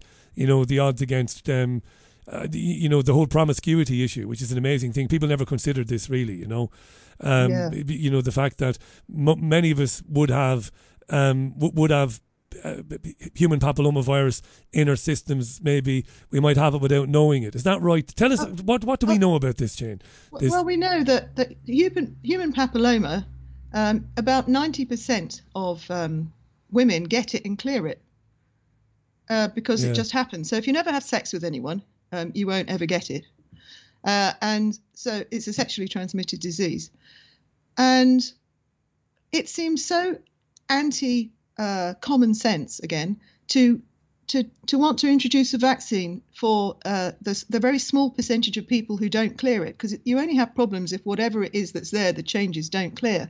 So shouldn't you be looking to see what it is that makes some people unable to clear it, rather than giving everybody a vaccine that only has a certain number of types of human papilloma variants in it, also has DNA in it, also has a very large number of adverse reactions, which if you look at what the JCVI is saying is, these are all, no, there's no good evidence, there's no compelling evidence, there's no credible evidence, meaning there is evidence, but we just don't choose to look at it. Well, we know in Scandinavia... when you could wear a condom, and you're talking about promiscuity, I can't believe that they're pushing the meningococcal vaccine to help protect you against gonorrhea, the meningococcal B vaccine. So the real name for the meningococcus is not meningococcus, it's Neisseria meningitidis. And the Neisseria is the same family as gonorrhea. It's Neisseria gonorrhoeae. And so apparently it reduces the occurrence by about 40%. But they never talk about actual numbers. It's a bit like with the COVID thing. You know, they introduced turning test positive by 75%, but they didn't mention that whether you were vaccinated or not vaccinated, in either case, it was below 1%. You know, and your point about promiscuity, why are we so worried about children and sexual promiscuity? Why do we think they need to be protected in the case of boys? They don't have a cervix, but it's supposed to reduce the likelihood of penile warts. So why are they worried about little boys and penile warts? And why are they worried about little boys and girls and gonorrhea? Is it part of this enormous sexualization that we're having with children? Interesting. So maybe that they're pushing children in the direction of, well, we know, we know, don't we? We know in primary schools in this country and in Ireland that they're introducing kids to the concept of sex much earlier. Oh, very early. Nothing to do with, let's keep them a bit safe. They're talking about 5 and 6 year olds and talking to people about the concept that, you know, when you were born, your parents assigned your gender based on your external appearance, but inside you might feel different. What? Yeah, and books. We saw a book, and it does exist, and I'm ashamed that I can't remember the name of it, but we did see a book which was meant for late primary school kids, so kids 10 or 11 years of age, and it did graphically describe different types of sexual intercourse, like anal sexual intercourse and others. Yeah, well, they don't need to know about that. No, and I wasn't talking to them about it from any health perspective. It was talking to them about it as, well, this is kind of a thing that you do. This is actually a kind of a thing that people do. That's and right. Nothing about love, sacred, holy, partners in creation. Wait for the right person. Yeah. And that might sound ridiculously old-fashioned to some people. Some people listening to that might think, oh, that's ridiculously old-fashioned, Richie. But I would argue it isn't. I went to primary school in the 80s. I went to secondary school in the 90s, in the late 80s, early 90s. And it wasn't antiquated. I mean, we might have giggled at it. But when we had pastoral care lessons and, you know, we young men and women teaching us, and they would say, you know, it's great if you wait for the person that you really love if you have that experience that first time. Whereas now it seems to have moved 180 degrees, where they're talking about sex being a great and a very fun thing to very young children. And you just do it. And you just do it. It's just something you do. Yeah, like going off and getting a pizza. Yeah. When it isn't, because it has terribly negative implications. Mental, and emotional effects. I don't know about boys, but I know particularly with girls, it has a big effect because girls are wired differently. If that first, you mean if that that's first, not supposed to be a truth either. Sorry, Jane. You mean if that first experience turns out to be a negative one, something regrettable? Well, it's just that women are designed to have sexual intercourse with somebody and then sort of like cling to them. You know, because we are designed, despite our contraception and everything else, to get pregnant, and so women have it wired in that you find this person who's going to be a good provider. And then you cling to them to a certain way, and we can push ourselves to try and be promiscuous, and some people are, but you often find that the more promiscuous people are, it's because they can't find this thing that they're looking for, because it's not all about a bit of vibration. Feminists would say, hang on now, Dr. Jane Dunnigan, that's a very, very old-fashioned way of looking at womanhood and a woman's place in the world. Women have moved on. We're not just, desperately need to be taken care of, submissive, subservient woman who's going to bear children with the right guy. When feminists say that, we've had feminism, and 100% women should have equal educational opportunities. When they do the same job, they should get the same amount of money for what they're doing. It used to be if you joined the Territorial Army and went there on Wednesday evenings, that if you were a boy, you'd got more than if you were a girl. I mean, how ridiculous is that? But what's happened with feminism is they've made everything that's female be degraded. So having children is not a big deal. You're just like a baby farm. What is a big deal is if you can be like a man, if you can be the head of a company, and not be tied to the kitchen or anything like that. So what they've actually done is they've degraded all the things that are womanly, and so they don't count at all. And so women, instead of getting to have it all, have got to do it all. What we do now is we do the jobs, we pay the mortgage, we bring up the children, all on our own, and we pay for everything. Unless you're lucky enough to be in a nice marriage with somebody who's going to help you along that pathway. So it hasn't helped, I don't think, women at all. It's helped them so that the children do not belong to their husband, and that their dowry, once they're married, becomes their husband's. We had to do some things about that. But what they've done is they've just made it much more difficult for women and not respected anything. And if you look after your own children, that's not a job, unless you're looking after somebody else's children and you're getting paid for it. So how is that feminism? I read studies by Trinity College Dublin. This is over the years now, because when I did commercial radio, when people used to have debates. Remember debates, Jane, when people didn't mind coming on radio with people they didn't agree with? They were fabulous things. Yes. And I used to have feminists. In fact, somebody called Victoria Smurthwaite, who wouldn't come on with me now, but used to come on with me years ago when I was on the radio in Spain, and would quite happily, she's a feminist. She might be described as a radical feminist. And I would have her on one line, and on the other line I would have a very intelligent, very articulate woman who would say, you know what, Victoria, I really do believe that for the best outcome for the child, mum needs to be around for those development years. Mum needs to be there. And they would have these great back and forths about that. And I looked into all these studies. Stanford did a study in America. I think it's in Connecticut. It's Stanford, I could be wrong. So you had TCD in Dublin. I know King's College in London did a study, as best as they could determine anyway, that where mum is present and mum is not doing the high power corporate job while nanny looks after the kid, where mum is present, those kids wait for it. Everybody waits. Everybody expects you to say, oh, the kids turn out to be more intelligent. No, the kids turn out to be much more healthy as they grow into their teenage years. If mum is around, the children have better health outcomes, and that's been proven through any number of studies. So, and emotionally, they tend to be less aggressive. Better people, as well. Yes. It's not surprising. And so being a mother doesn't mean you sit there all day watching daytime TV and then you open a can of beans, or, well, actually beans are quite good for you, but, you put your microwave dinner in. Yeah. Women used to be the people who, they reared the children, they grew the herbs, they ran the dairy, they wove, they knitted, they clothed their family. It wasn't just sitting around doing nothing, and they did it in companionship with someone who did more other things. I'm not saying you should be stuck with, what is it, Kirche and Küche. Yes. Kinder, Kirche and Küche, children, church and kitchen, like the Nazis wanted. But, they're women are natural healers. Women are natural teachers. They used to teach their children. But now we've got professionals to do all those things. And as well as that, women were amazing treasurers and managers of money. I don't say this for a giggle either. Because I grew up in Ballybeg in Waterford in the 70s and early 80s.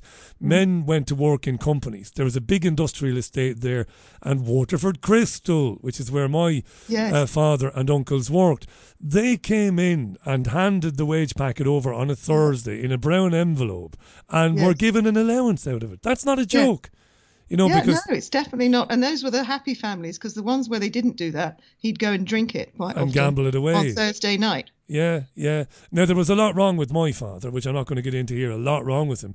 But he didn't do that. He handed it up, and she then allocated what needed to be paid here, there and everywhere, and she kept the purse. She was the purser, as well as raising the kids. And as you said, she wasn't sitting around watching Sons and Daughters and Neighbours every 20 minutes. Fascinating, this, isn't it? And do you think this is a real problem now, that like with boys and girls, that you don't want to tell anybody how they should live their lives, but do you think it's a big problem that this that girls would not be made aware that this is another possibility? Well, it's the sort of thing that not very clever girls are thought to do, or girls who don't have proper brains, or girls who really don't have much oomph. The ones who just dream about getting married to somebody. But in fact, that's what we've been doing for the whole of creation. And yes, it has got messed up sometimes with, as I said, in Victorian times, that you wouldn't own anything of your own because you'd either belong to your father or your husband. And those things need to be regularised. But there is a difference between men and women. And we talk about, what is it, the cis male heteronormative white patriarchal oppression. I've been learning it. And I can't think of anything worse than actually having a cis normal white matriarchal heteronormative oppression, because if the world were run by women, men have this decisive action. They can decide to do things, and women would spend the whole time talking about this idea and that side and the other side, and we need both of them to match up. That's why we have two different people. In fact, if you want to get biblical, the original human, Adam, was supposed to be made as both, and then woman was taken from him. And so one of the ideas, certainly in Judaism, is you spend all this time trying to find your other half because you got taken from them to be put back together again. And that's why the sum is greater than the parts. I got one question for you before we run out of time. It's great having you on, you know that. I don't say this to every guest I have. I don't actually. I always thank them, but I love having you on because I could listen to you all day, Jane, and I do really mean that. So please take it as given. You can't have a proper interview if you don't know a lot about things yourself, and you have a wide range of knowledge about all sorts of subjects. Gleaned from people like you. There's no two ways about that. I wanted to ask you, would you, over the years, have treated people with gender dysphoria in your practice? And if you have done, that will give you a bit of an insight into what's going on at the moment. Because I don't believe that all of a sudden we have had this huge, drastic increase in people who are uncomfortable in their own skins and believe they're in the wrong body. I think there's something else going on. But would you have treated, we've got about 6 minutes left, gender dysphoria? In terms of treated, I haven't. I've got a few patients that are trans. Yeah. But what I've seen is that, there was anorexia. All these young girls got anorexia. And then there was, either before or after, there was slitting her wrists and self-harm.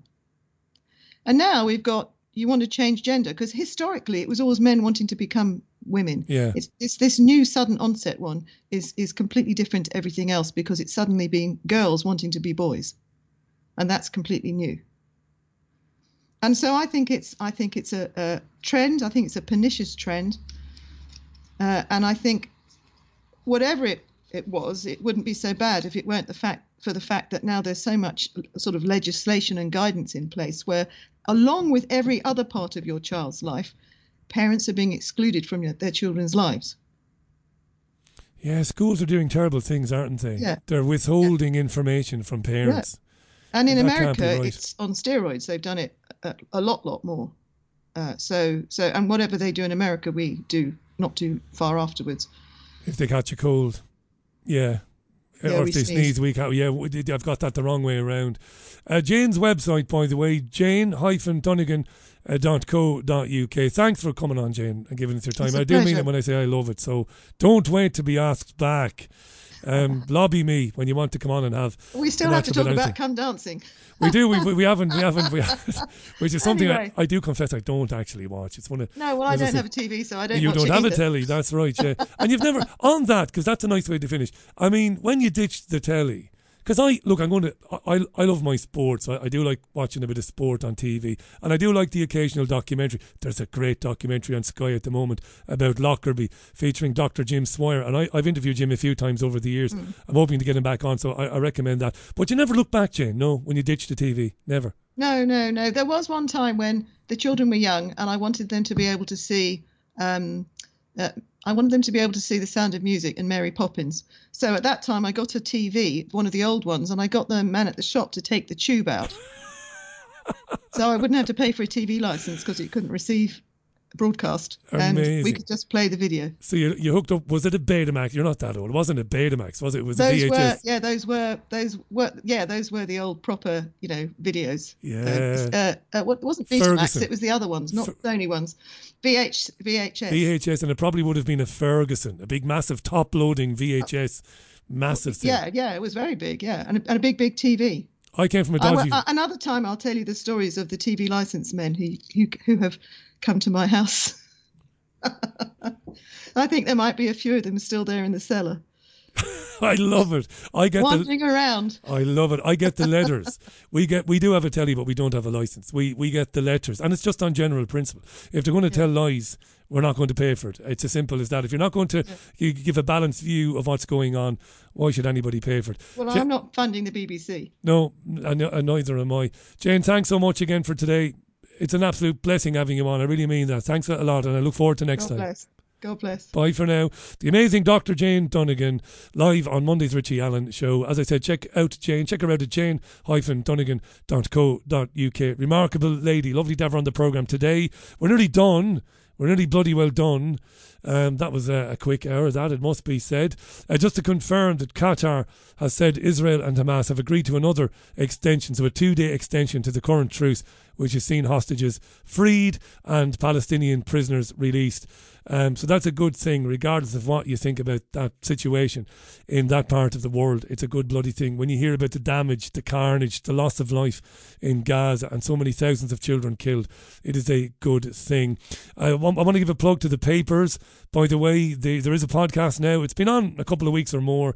I do a podcast early in the AM where I basically leaf through the British daily newspapers and chat about some of the stories inside. Look at the front pages. That's called The Papers, and you can get that or you can download that wherever you happen to get your podcast from. So it's pretty much everywhere. Have I missed any messages? There's been lots of them. Paula says, I agree with Jane. Our overlords have wanted rid of the family, all part of the plan. Thanks so much for that, Paula. Will B says, I think it's environmental factors, Richie, changing us hormonally. Maybe birth control pills in wastewater. That's an interesting comment, Will B. We heard over the years on this programme that, sex hormones and female hormones in the water supply might go some way to explaining more a prevalence of more effeminate men. Could that be true as well? I don't know. Maybe that's something I should get some comment on the programme. Maybe it's something I should definitely get some comment on this particular programme. Hi to Chris, who says, Richie, all my elderly clients that had the jab and are still alive are now suffering with painful shingles.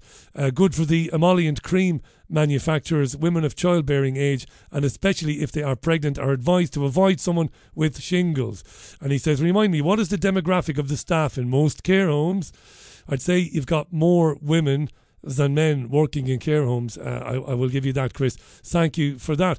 That is it then for Monday's programme. Thank you so much for listening to it. As I have already said, but I'll say it again, the Papers podcast will be online very early in the AM. Do download it and do pass it on to others. I'm going to go back into the comments briefly. I know I'm a terrible tease because I solicit the comments, and then you'll say to me, Richie, you don't read them. But I've been reading lots of them today. Hi to Diane. How are you, Diane? Diane says, Richie, the good doctor is only right. This is a trend. Craig says, girls wanting to be boys, much like the ladette culture of the 1990s was accused of. Remember all of that? Remember girl power? Remember when the Spice Girls first came out? You had, I don't know, it could have been bullshit. The tabloids were reporting of young girls karate kicking boys in playgrounds and stuff like that. I don't know too much more about that. Right, that's it. I've got to go and leave you with the Bangles. It has been a crazy Monday for me. See you tomorrow. Until then, thanks to Dr. Jane Dunnigan, and thanks again to Ben Gilroy for coming on earlier on, just before he boarded a plane for JFK Airport in New York. That was nice of him, wasn't it?